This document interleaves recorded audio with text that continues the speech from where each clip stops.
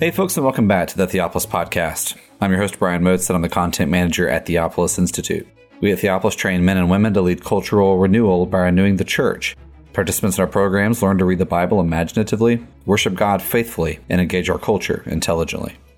In this episode, we are finishing our series on the imprecatory Psalms, and here the team will be addressing objections to the Christian use of imprecatory Psalms, as well as some pastoral dimensions of using these in church. We do want to make you aware that we have a bunch of psalm chants on our YouTube channel, and you can find all of them in the show notes for this episode. We think you'll find these useful in getting the sung Psalter into your life, and if you're looking for more, you can check out our Theopolis Liturgy and Psalter, which was recently published by Athanasius Press. We want to thank you so much for listening, and we hope that you enjoy this discussion. And here are Peter Leithart, Alistair Roberts, Jeffrey Myers, and Trevor Lawrence discussing the imprecatory Psalms.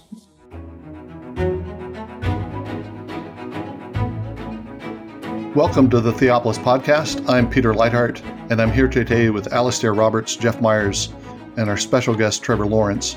Brian Motes, as usual, is in the background recording, and he'll be editing and smoothing out the podcast and delivering it to our audience. Thanks for joining us today. We're at the end of a series of podcasts on the imprecatory Psalms. We've had several weeks where we talked about the Psalms in general and the different sorts of Psalms that we find in the Psalter. We talked about cursing and imprecations in general. And then in the last couple of episodes, we took a close look at several of the most extensive and most intense of the imprecatory Psalms. And we're trying to tease out the theology that's behind them and discuss some of the dimensions of those imprecations. What we're doing in this final episode in this series is addressing some of the objections that people have lodged against the Christian use of imprecations and against the Christian use of imprecatory Psalms in particular. And also we want to talk a little bit more about the pastoral dimensions of this. In what kinds of settings is it appropriate to use these Psalms? What are the dangers? What are the benefits? And want to think about how these can be part of the diet of Christian prayer and Christian hymnody, but in a biblically responsible way. So that'll be another topic that we'll try to cover today. Let me just point to a couple of major writers who bring up certain kinds of objections to the use of imprecatory Psalms. C.S. Lewis famously, in his book on the Psalms, objects to these as a kind of barbaric form of prayer that these prayers don't provide a model for Christians, and they don't reflect Christian attitudes, certainly don't reflect the Christian command to love our neighbors, Lewis says. And he has some pretty severe language about the imprecatory Psalms, dismissing them as sub-Christian or even anti-Christian in some ways. A more subtle kind of approach, not a kind of direct rejection of imprecatory Psalms, but a kind of subtle Christological approach is what we find in Bonhoeffer's treatment of the Psalms. And he talks about the imprecations as coming to their climax on the cross. Jesus is the cursed one. And so all the imprecations of the Psalms are fulfilled in him and in his sufferings. And he takes the place of the cursed one. And the insignificance of the imprecatory Psalms is kind of exhausted in that Christological fulfillment. So Bonhoeffer would not believe that the imprecatory Psalms continue to be appropriate prayers for Christians, but they have this Christological or typological function within the canon, point us to Christ, and then it's at the foot of the cross where Jesus suffers as the cursed one that we find mercy, and we also are commanded to live in mercy and to speak in mercy and not to bless and not to curse. And that's possible because Jesus has exhausted the curse of God in his sufferings. I'm sure there are other specific arguments against the imprecatory Psalms, but those are two of the views that have been fairly widespread over the years. What do you all think about those objections? One of the disappointments for me is the way that they tend to detach their discussion from the narrative of Christ. And so when we're thinking about imprecatory Psalms within the Old Testament, there are implied progressions that have led to this point. So, for instance, in Psalm 109, which we discussed last time, he has received this evil treatment in return for his love and in return for the good that he did. And so it's not as if he starts off wanting to curse. Indeed, the person that he's challenging is someone who delights in cursing rather than blessing. He, on his part, delights in blessing, but yet has been repaid with a curse.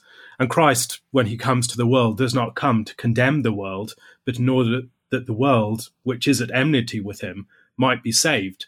And he prays for his enemies on the cross. But that's not all of the story. There's the response that is given to that. And then how Christ judges at the end as a response to that rejection of his love, his goodness, and his gracious prayer for and intercession for the world that has rejected him.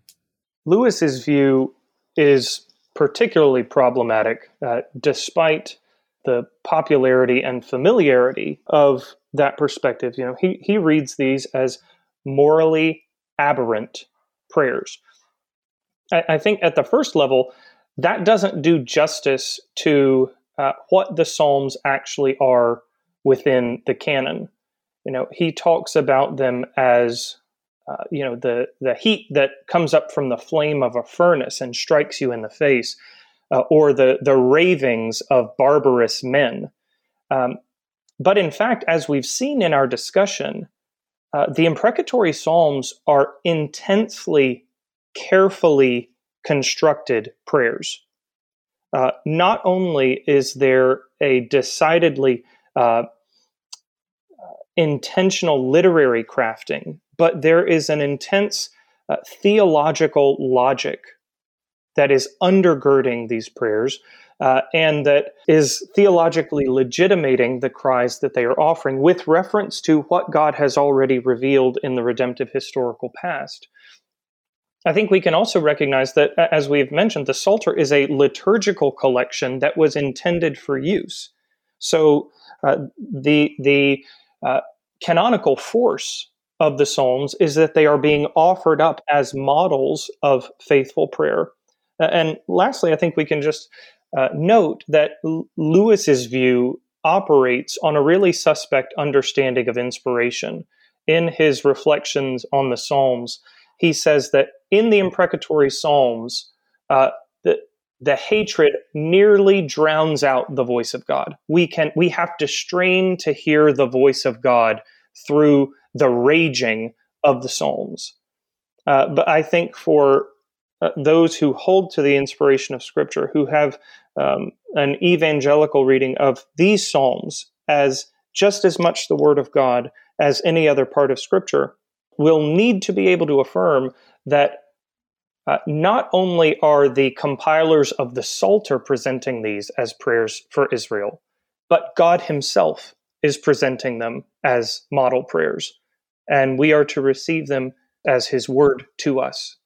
I want to go back to Alistair's comment, which I think is important not only for understanding the Psalms in their original context, but also for thinking about how they relate to Jesus. Because Jesus does pronounce woes, which is a form of cursing or imprecation against the scribes, Pharisees, and hypocrites, particularly in Matthew 23.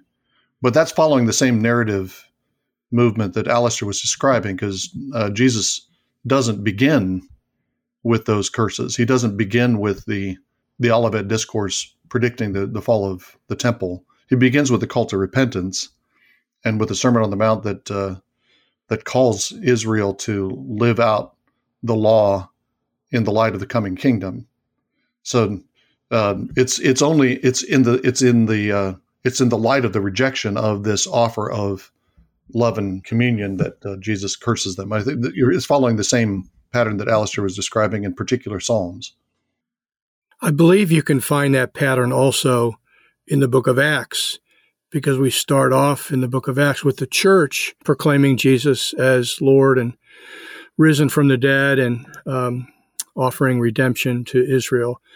But as you move through Acts, the persecution, the hatred against the saints increases.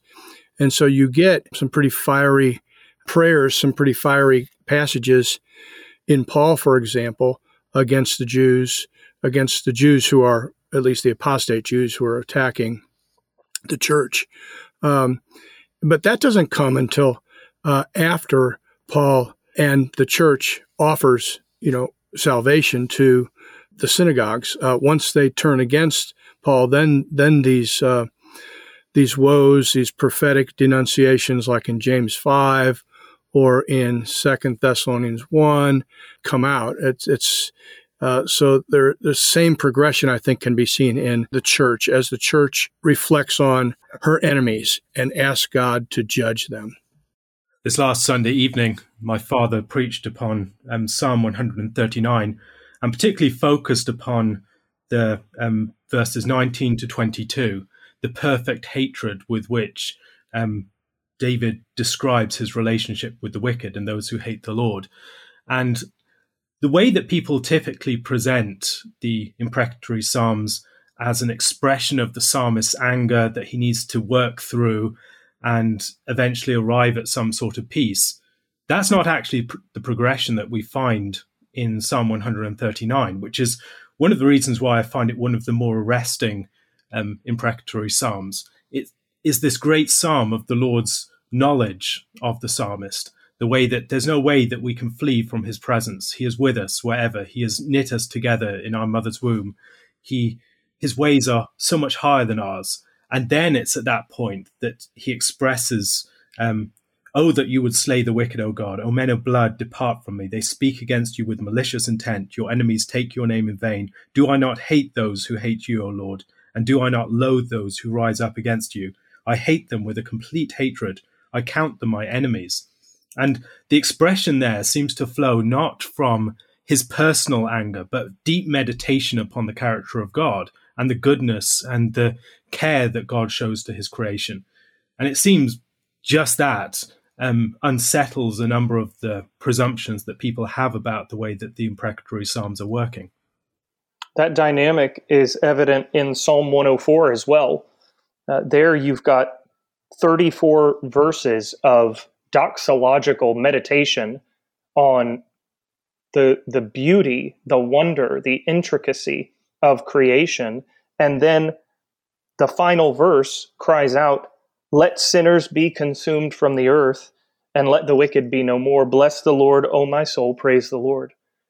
And so there, the imprecatory cry really is the culmination and capstone of this movement through the glory of God and the wonders of his created world. Yeah, and so in both of those cases, the imprecation is it's a plea for God to protect the goodness of his creation and not let the wicked undo what God has established.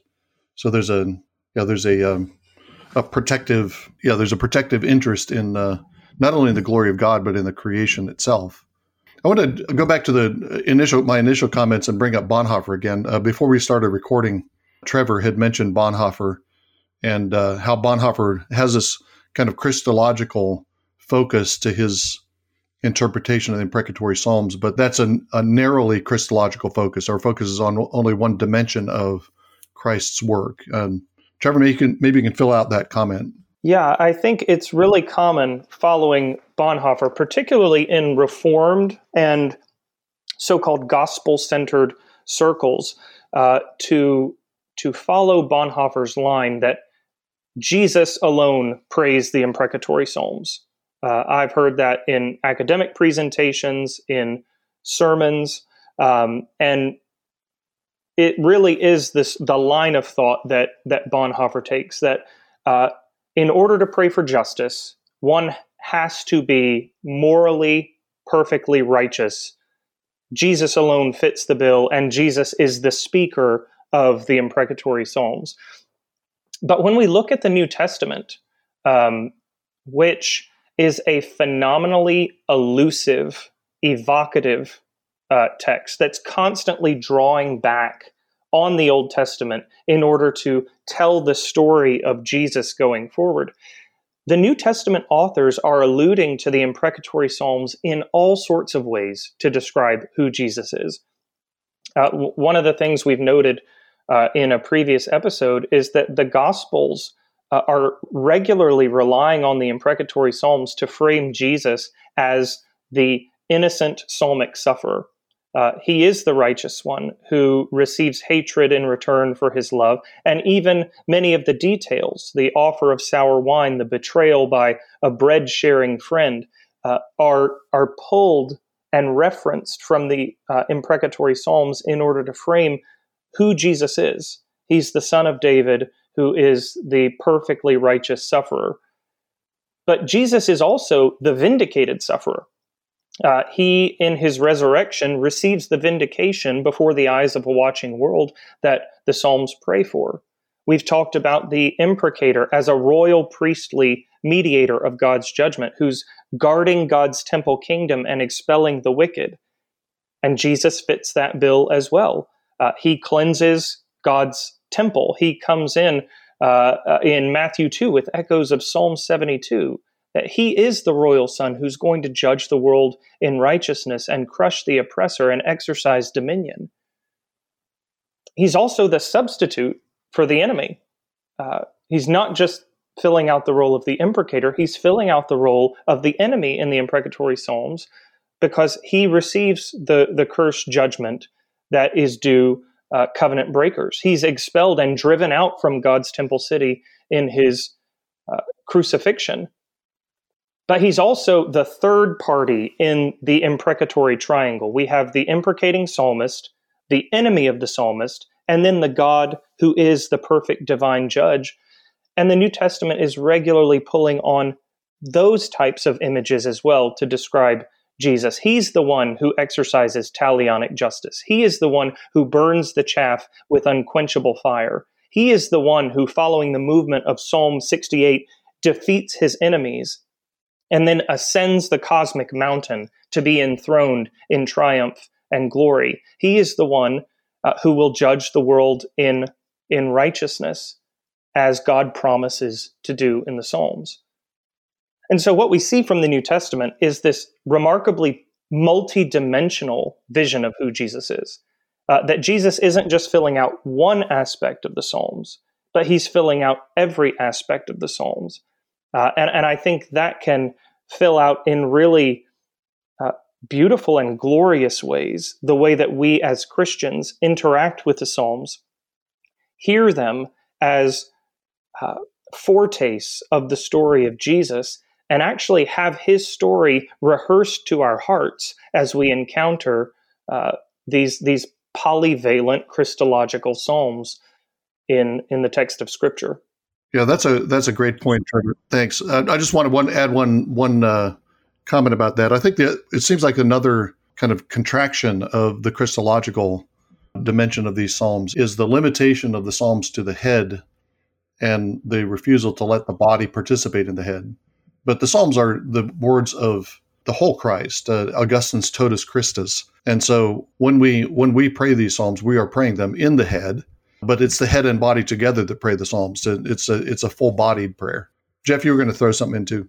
Yeah, well, let me piggyback on what you just said, Peter. That dynamic is also present in the Psalms with David and his people, with David the king and his people, because David prays these Psalms, but as the head, but his people also are to pray them as he offers them to his people. So in the same way, Jesus, the greater Son of David, prays these Psalms, but he also gives them to us to pray. And my comment about Trevor's threefold kind of unfolding of Christology of the New Testament in relation to that question about whether it's only Jesus who can pray these Psalms, is it that third dimension, Trevor, that Jesus is not only the one who prays them, the one who suffers the judgment against the ungodly, but also the one now who is Yahweh, the judge? Is that the dimension you think that helps deal with that objection about us praying the Psalms? So I think that threefold filling out just gives a more robust Christological understanding. But I think the most straightforward answer to the objection is, one, that the imprecatory Psalms are put in the mouths of the people of God in the New Testament text. So the clearest example is in Revelation 6, where the souls of the martyrs pray the language of Psalm 79 about those who dwell upon the earth and who have spilled the blood of God's temple kingdom community. So there seems to be New Testament validation right there that the saints offer up imprecatory psalms to God, and in the movement of Revelation, he receives and responds to those. I think it's also important to recognize that the narrative framing that we've been offering of the imprecatory psalms throughout our discussions holds toward this question about can the church pray these? You're right, David prays the imprecations, and Israel prays with David. David is praying as a royal priest who is guarding sacred space and subduing the enemy. Israel is a kingdom of priests. Jesus comes as the ultimate royal priest who creates sacred space, who guards the temple kingdom, and who will one day make the entire world the temple kingdom of God. And we who are in Christ are also a royal priesthood who exercise that calling and the agency that we have been given by God in that particular office and role as we follow Jesus, praying that he would guard sacred space from the enemies who would corrupt his temple kingdom, praying that he would drive out the wicked so that his temple would be consummated upon the earth. And so I think there's sort of the straightforward look at the New Testament text. These are put in the mouths of the saints. And then there's a biblical theological framing that offers a narrative logic that helps us to understand why it is that Christians have the authority to pray in this way. I think, if anything, that we find things in the New Testament that are stronger than the imprecatory prayers and psalms. We have direct, effective curses. In the case of Elymas the sorcerer, for instance, Paul is filled with the Holy Spirit, and in the power and the inspiration of the Spirit, he declares to Elymas, "You son of the devil, you enemy of all righteousness, full of all deceit and villainy, will you not stop making crooked the straight paths of the Lord? And now, behold, the hand of the Lord is upon you, and you will be blind and unable to see the sun for a time." And there, it's very clear the Spirit puts these words within Paul, that the hand of the Lord accompanies those words to make them effective, and that this is a means by which Christ is executing judgment against his enemies by the hand of his ministers. And it also seems to me there that one of the reasons we struggle with the imprecatory psalms and prayers is because we just don't take the stakes very seriously. Here's someone who is preventing someone from hearing the gospel, preventing the people around him from being influenced by a godly leader. And by preventing him, many people are being held out of the kingdom of God. And so this prayer is not just thinking about this guy as an individual and his own private concerns. This is an obstacle to the spread of life. He's someone who, in the same way as the woes pronounced upon the scribes and the Pharisees, they're locking up the kingdom of God. They're not entering in themselves, and they're preventing other people. And that is something of the greatest importance. But if we don't think the gospel is a matter of life and death, I don't think we'll take that as seriously as we ought. Yeah, that's a great point, Alistair. And I think that you also have a kind of despair in the face of abuses and abuses of power. Nothing I can do about it. It's unfortunate that happens, but there's nothing to be done. When in fact, again, as we've been saying, God has given us prayers to do exactly that. But that's I think you're exactly right that we just don't take the stakes seriously enough. I remember Harold Brown in his book Heresies.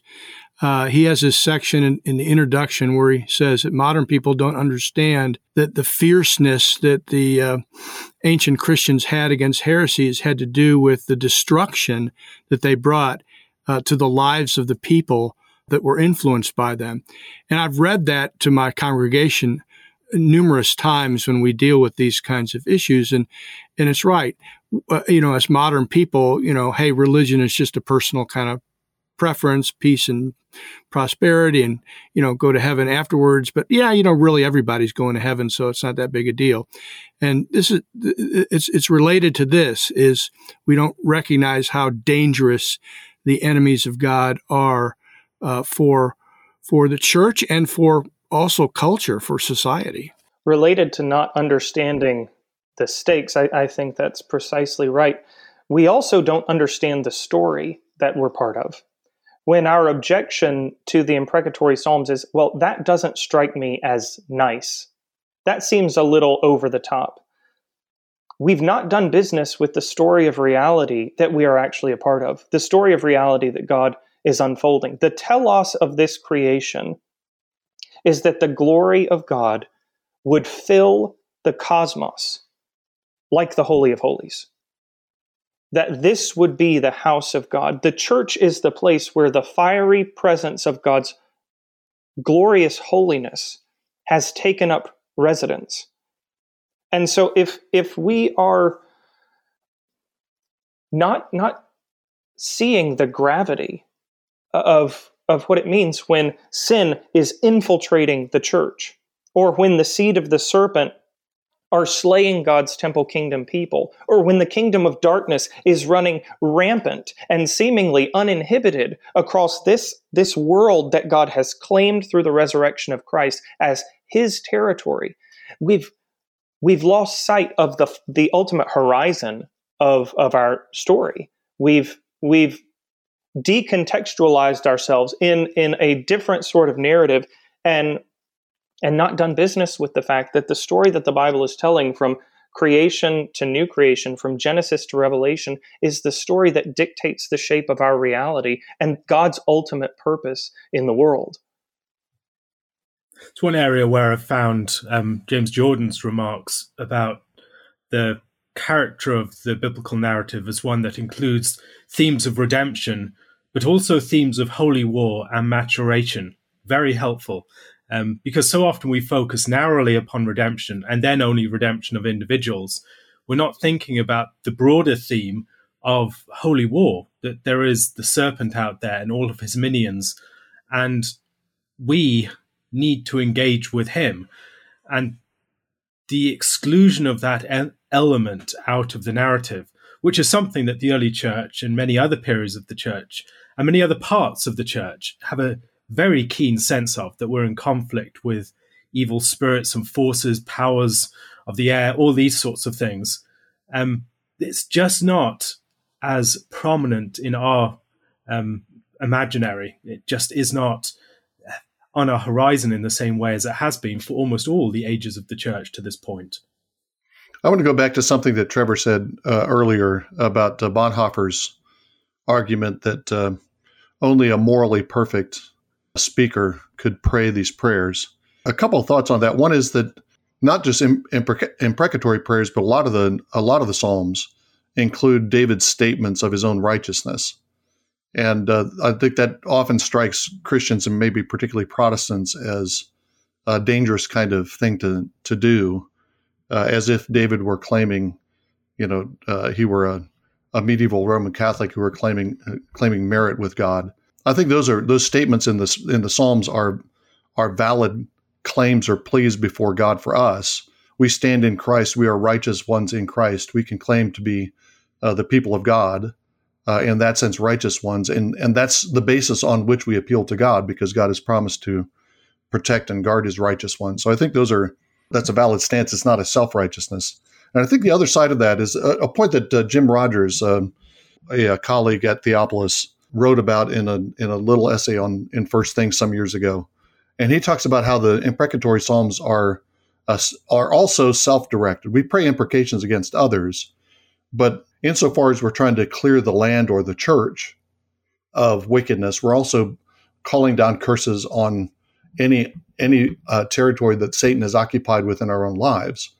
We're calling on God to destroy us insofar as we are in the flesh, operating according to the flesh. We want those curses turned against us.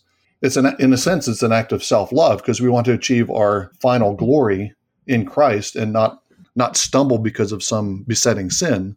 And when we pray these imprecations for someone else, we're doing the same. It's a call on God to destroy the wicked, and that might be to destroy the wicked man in order to raise a righteous man. But I think that recognizing that there's this kind of self-reflected dimension to it helps to deflect the charge that these are self-righteous prayers.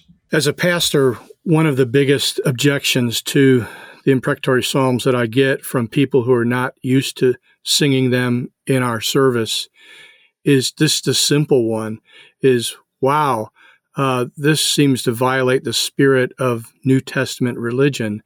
This is not, I get someone to say, well, this is not Jesus I know. And so there's this, and again, we'd have to fill out even more Trevor's,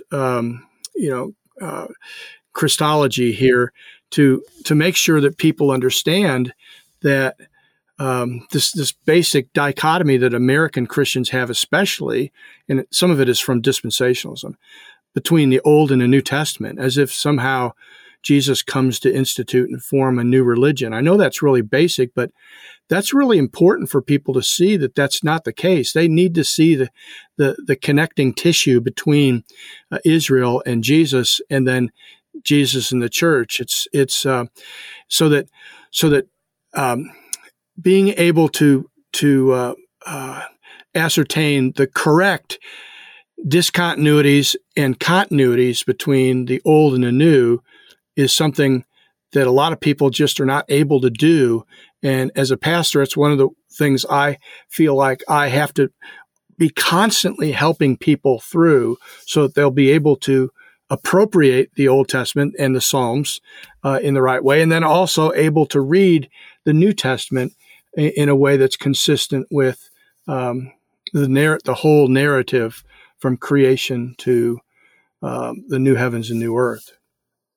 Considering some of the things that we've been saying about the understanding of the Christological basis for use of the imprecatory Psalms, it seems to me that one of the things that we're seeing is a revelation of a greatly deficient understanding of what union with Christ means.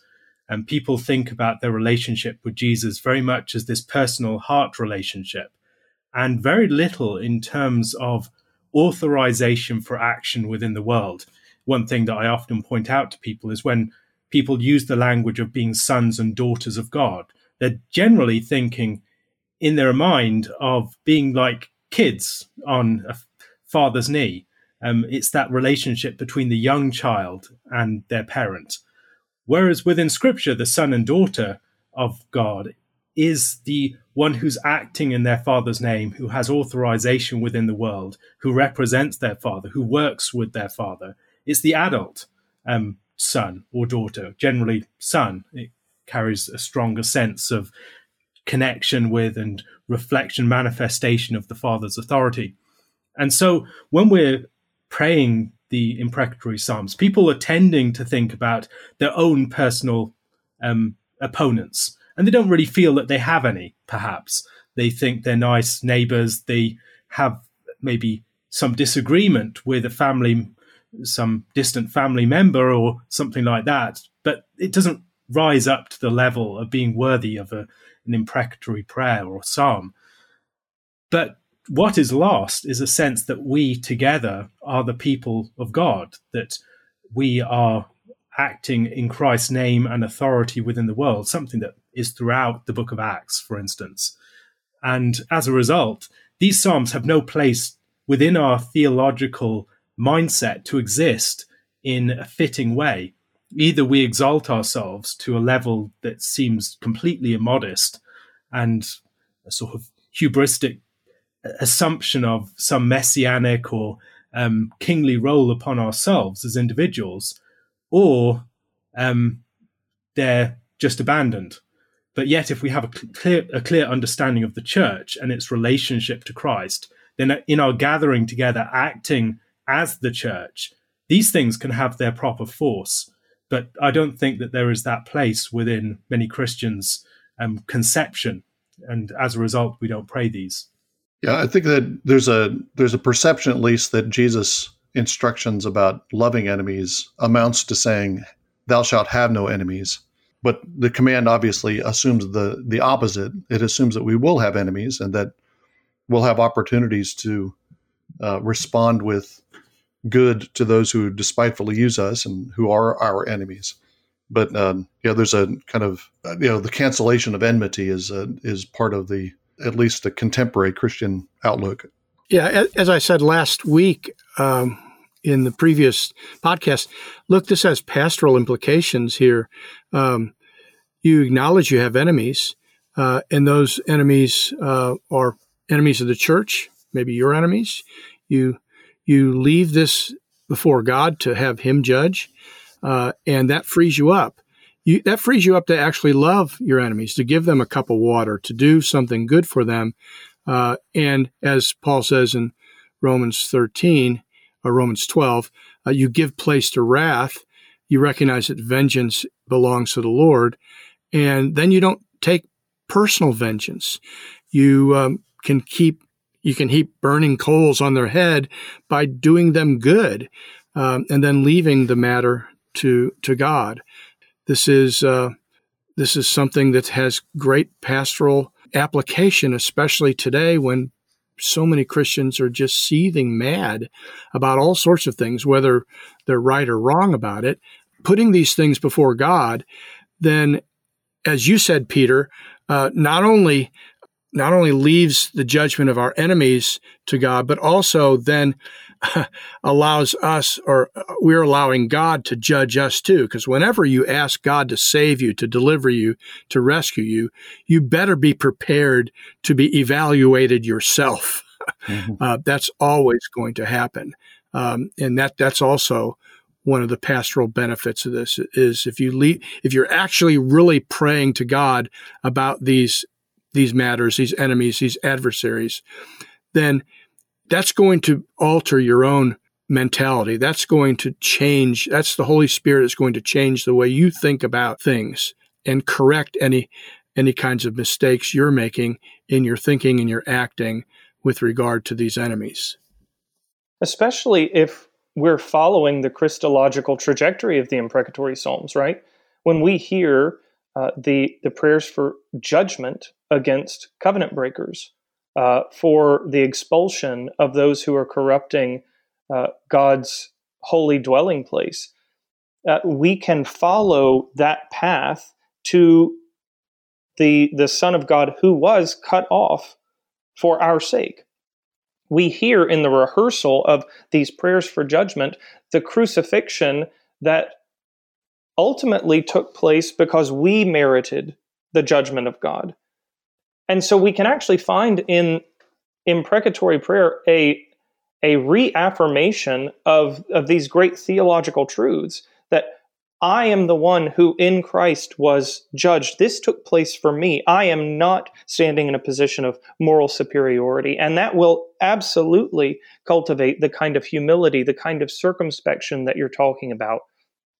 It will generate a profound kind of solidarity with the enemy, that for all the differences between us, I too have stood in the tribunal of God. I too have merited his guilty verdict, and it is only by grace that I have received a reprieve and experienced blessing, which in turn can motivate a desire for my enemy too to experience that kind of blessing. I think the Christological trajectory that we've talked about in these Psalms has a really dynamic power to shape not only our conception of Jesus, but our conception of ourselves, and in turn our conceptions of our enemies in ways that empower the life of prayerful virtue that we see God calling us to.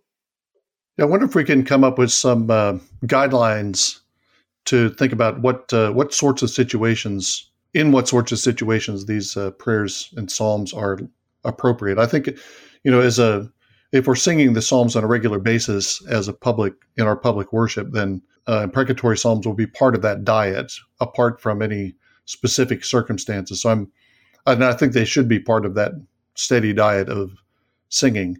But I'm thinking more in terms of what specific circumstances elicit the appropriateness or the need for imprecations. And I mean, we can think of obvious places where it would be inappropriate, where we might have friction with with a neighbor who's mowing somehow violates our property line, or who puts up a privacy fence that is 2 feet over our property line. Imprecations in those kinds of circumstances are not appropriate. But where are the guidelines? How do we know when enmity is the sort of enmity that God would approve of these kind of prayers? One thing is just praying them, as you said, in church. That's the proper context. It's a prayer of the whole church. It's about the concerns of the body of Christ. And one of the things I tell people when they ask about this, I say, well, can you pray this prayer with the whole redeemed community here at our church, Providence, or just the whole Christian church? Are you praying against a personal enemy at work, or even in the country, or can you pray this prayer in union with the church because it concerns the church and it concerns the body of Christ, so that all these prayers are made in Christ? And if you can't make them in Christ, then maybe you shouldn't pray them. I think it's helpful to think of the imprecatory Psalms as implied within our prayer, come quickly, Lord. It's the request that the Lord would visit a situation where the effects of sin and the fall, the enmity between the serpent and the seed of the woman is very keenly felt. And we're asking for God to come and visit that situation. And that prayer for Christ to come has always implied devastating judgment upon his enemies. And that prayer is at the very heart of the church's life. It's something that has always oriented us. And thinking about it that way, I think we should recognize that we are presenting ourselves for judgment at the same time. So when we're praying an imprecatory psalm, we're calling for God to visit a situation of which we are a part. We're calling God to judge in our case. And that requires holiness of life. It requires being prepared, being those who are mindful and alert, ready for our Master to return. And where we are lax in our behavior, we should not think upon it. We should be very wary of taking the imprecatory psalms upon our lips. In the broadest sense, the proper objects of imprecation are any enemy of Christ's temple kingdom. But sometimes I think the difficulty is, of course, that it's tough to discern, especially in the moments when our hearts are inflamed with a sense of injustice that's occurred. It's tough to discern whether we're actually in the right. I think it's important that the Psalms themselves offer particular safeguards. Peter, you mentioned the regular declarations of innocence that populate these prayers. If I am going to pray an imprecatory psalm, often I'm going to have to go through the declaration of innocence, coram Deo, before the face of God, before I can get to the petitions of judgment. And Gordon Wenham has noted that the Psalms have a commissive quality. They implicitly require me to commit myself to the posture of the psalmist. And so when I say, Lord, my hands are clean, I am righteous in this situation, again, not an absolute righteousness, but a relative innocence in a particular situation, that offers me a speed bump of sorts to take stock of my own heart. Am I indeed innocent in this situation? Have I conducted myself in righteousness? Am I angry because this person is frustrating my idolatrous desires? Or am I actually in a situation where their injustice is happening? God's purposes for the earth and for his people are being run up against. And I can, with clean hands and a pure heart before God, exercise my royal priestly office and ask for his judgment. Similar, another speed bump is the constant refrain, and we've heard it in past episodes, for your name's sake, O Lord. Do this for your glory. Do this to demonstrate that you are the Most High who judges the earth. That forces me, in the very speaking of that prayer before God, to ask myself, is this a situation where if God were to answer my prayer in the affirmative, that he would indeed be acting consonant with his revealed character? One more off that strikes me is we've noted that the lex talionis is so important in the logic of what is petitioned for in this psalm, or in these types of psalms. They ask for a proportionate justice, which in part puts limits on the type of judgment that I can ask for. And so in all of these ways, we've got the Psalms not just giving vent to our frustration, not just giving vent or license to our passions, but forming them, channeling them in their proper direction in this kind of prayerful pedagogy that God intends as we take up his model prayers as his people. A further thing I'd say is that there is a lot of instruction in Scripture about how we are supposed to pray about leaders and those in authority. And those prayers are mostly positive prayers of blessing upon our leaders, in the same way as in Jeremiah, where they're instructed in exile to seek the good of the city. We are supposed to seek the good of our societies. Supplications, prayers, intercessions, and thanksgivings need to be made for all people, kings, those in high positions. And the desire is that we would be able to live peaceful and godly lives.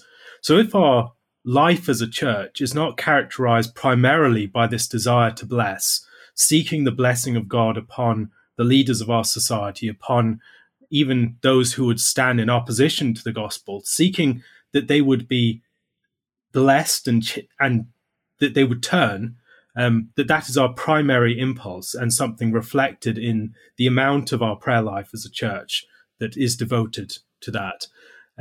Our desire for our praying of the imprecatory psalms will be characterized by the sort of posture of the enemy in Psalm 109, who loves to curse rather than bless.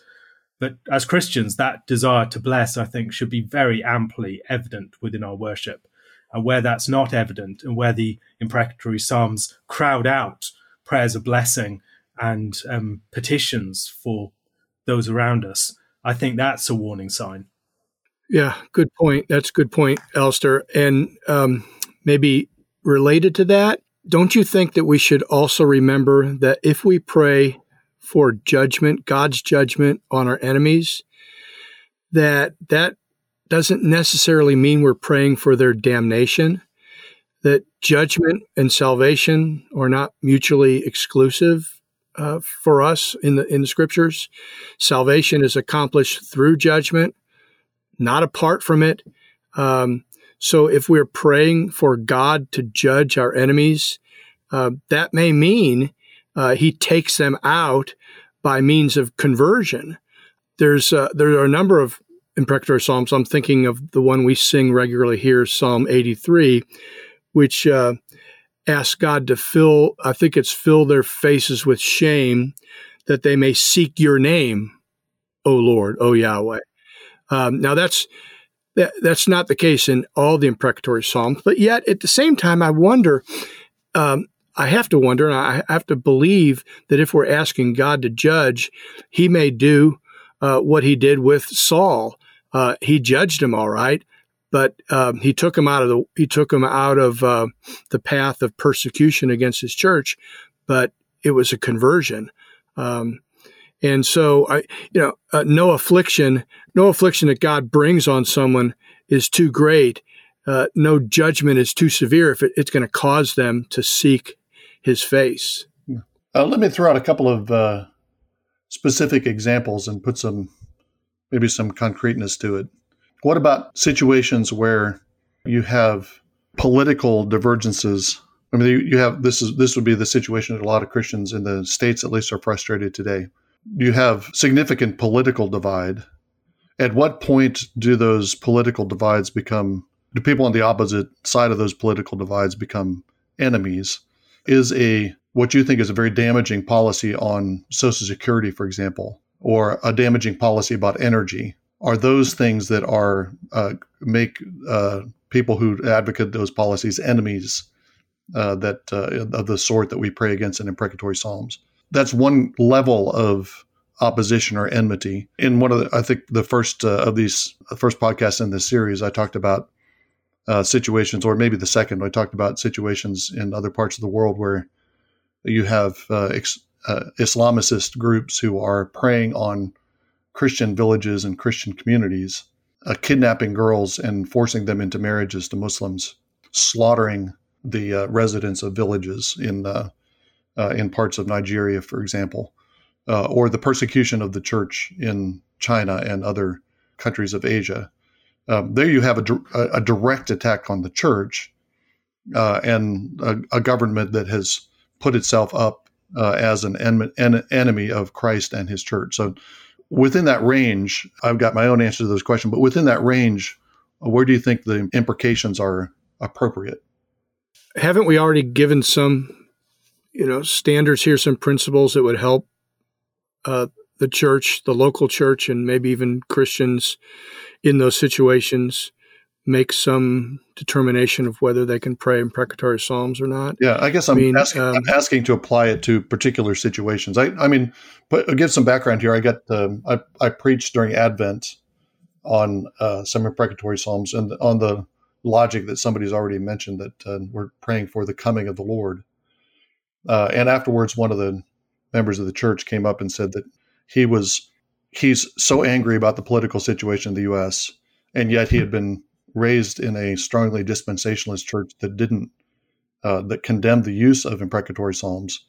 And so it was freeing for him to think, there might be a place to go to express my outrage at certain things before the Lord. But is that an appropriate kind of situation to feel like you have the freedom to pray imprecations in those kind of political struggles? I think the discipline of the imprecatory psalms that we've been discussing is very helpful to help us to discern who our enemies are, in what ways they are our enemies or adversaries or opponents, different levels of opposition that we're facing. And if we don't have that sort of training, it can be very easy to exalt some of our minor oppositions, or oppositions that are very much about our human partisan divides, into a level that is just inappropriate. We're exalting our cause above the cause of Christ. And so I think there are a number of distinctions that I would draw. There are some ways in which we're faced with the obstacle of just human folly. There are a lot of policies of governments that are defined less by evil than by folly and a failure to consider things in a wise way. And there are ways that we can pray about that don't involve praying curses upon such people. We can pray that people will see the error of their ways, that there will be wisdom brought into the situation, that wise advisors would prevail, all these sorts of things.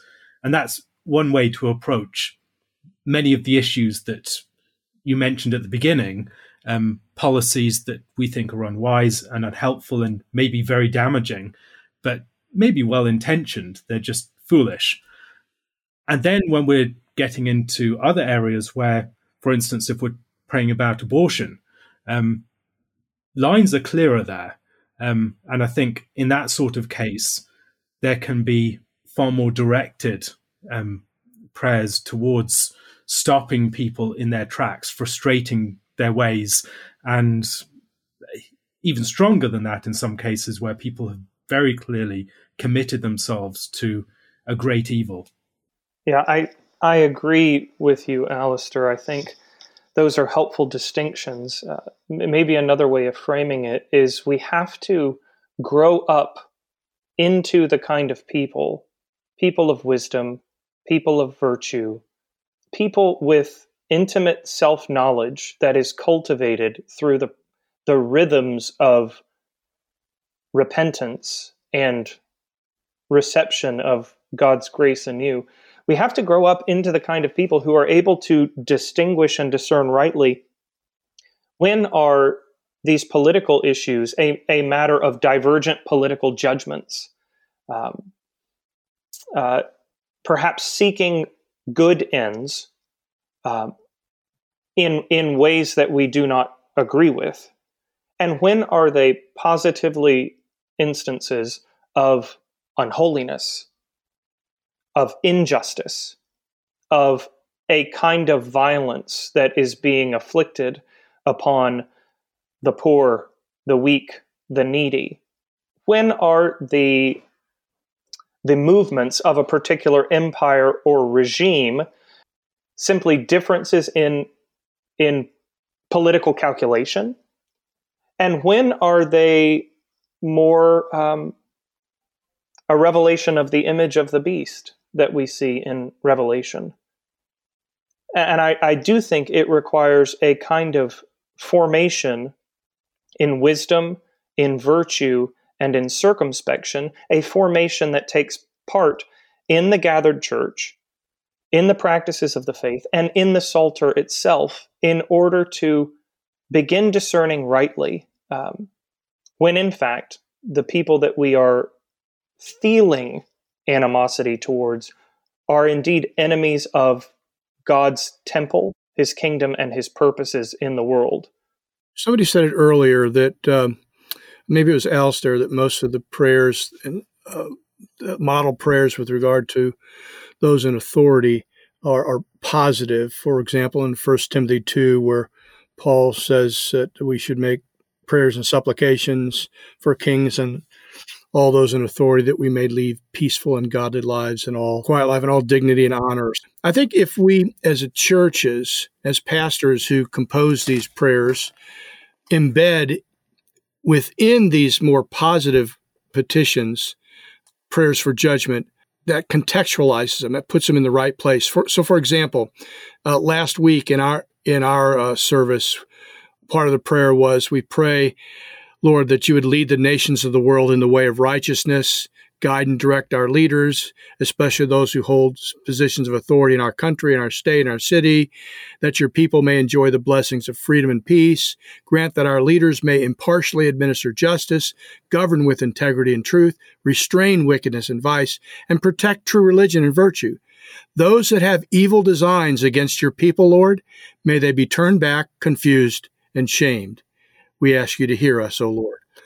I think that helps people, helps frame for people how these prayers are supposed to be embedded into wider, bigger concerns, more positive concerns. There's a kind of, I don't know if I want to call it a soft imprecation, where you're asking the Lord you're not specifying a particular thing or person, but you're asking the Lord to frustrate the designs of some power that might abuse their power. Without naming names, you're talking about praying for a new administration, that the Lord would bless and guide them, give them wisdom, but frustrate any designs they have that would be unrighteous and establish wickedness. Yeah.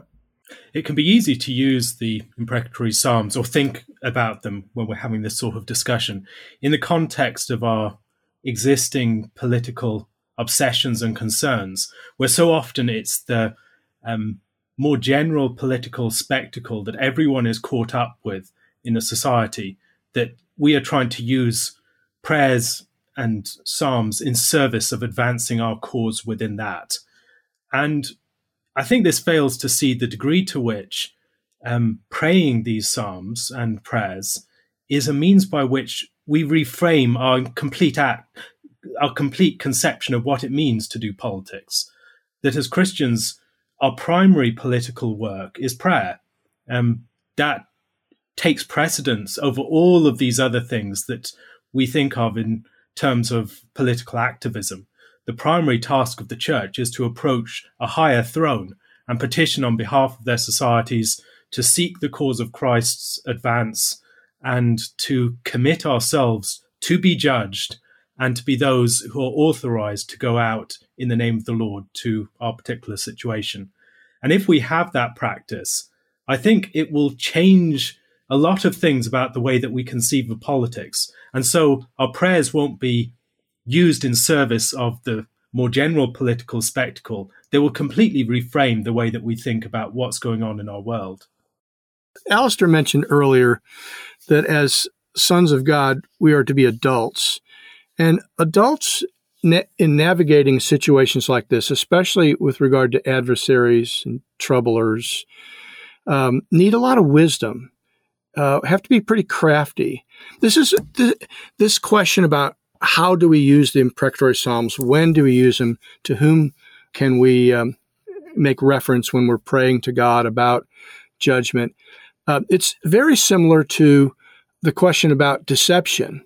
So, if I teach on Abraham deceiving Pharaoh or Abimelech, or the midwives deceiving Pharaoh in Exodus, or Samuel deceiving Saul, and we talk about the use of righteous deception, everybody always has this question, well, when can I do this? You mean I can actually say something that's contrary to fact when I'm in a situation like that? I say, yeah, but you need to really be careful about when you do this. You have to evaluate what the situation very carefully. You can't just decide to lie to your boss because you think she's being mean to you or even being unjust to you. That's not. These are tyrants. These are deadly tyrants. And so, in a similar way, with the imprecatory Psalms, we have to be wise and discerning and careful and even crafty about how we use them, so that we don't fall into the trap of just making them expressions of our own personal hatred and vengeance against an enemy. Thank you again for enjoying this episode of the Theopolis Podcast. For more information and for more content from Theopolis, you can check us out online at theopolisinstitute.com. We release new articles every Tuesday and Thursday on our blog, so you'll want to make sure to look out for those.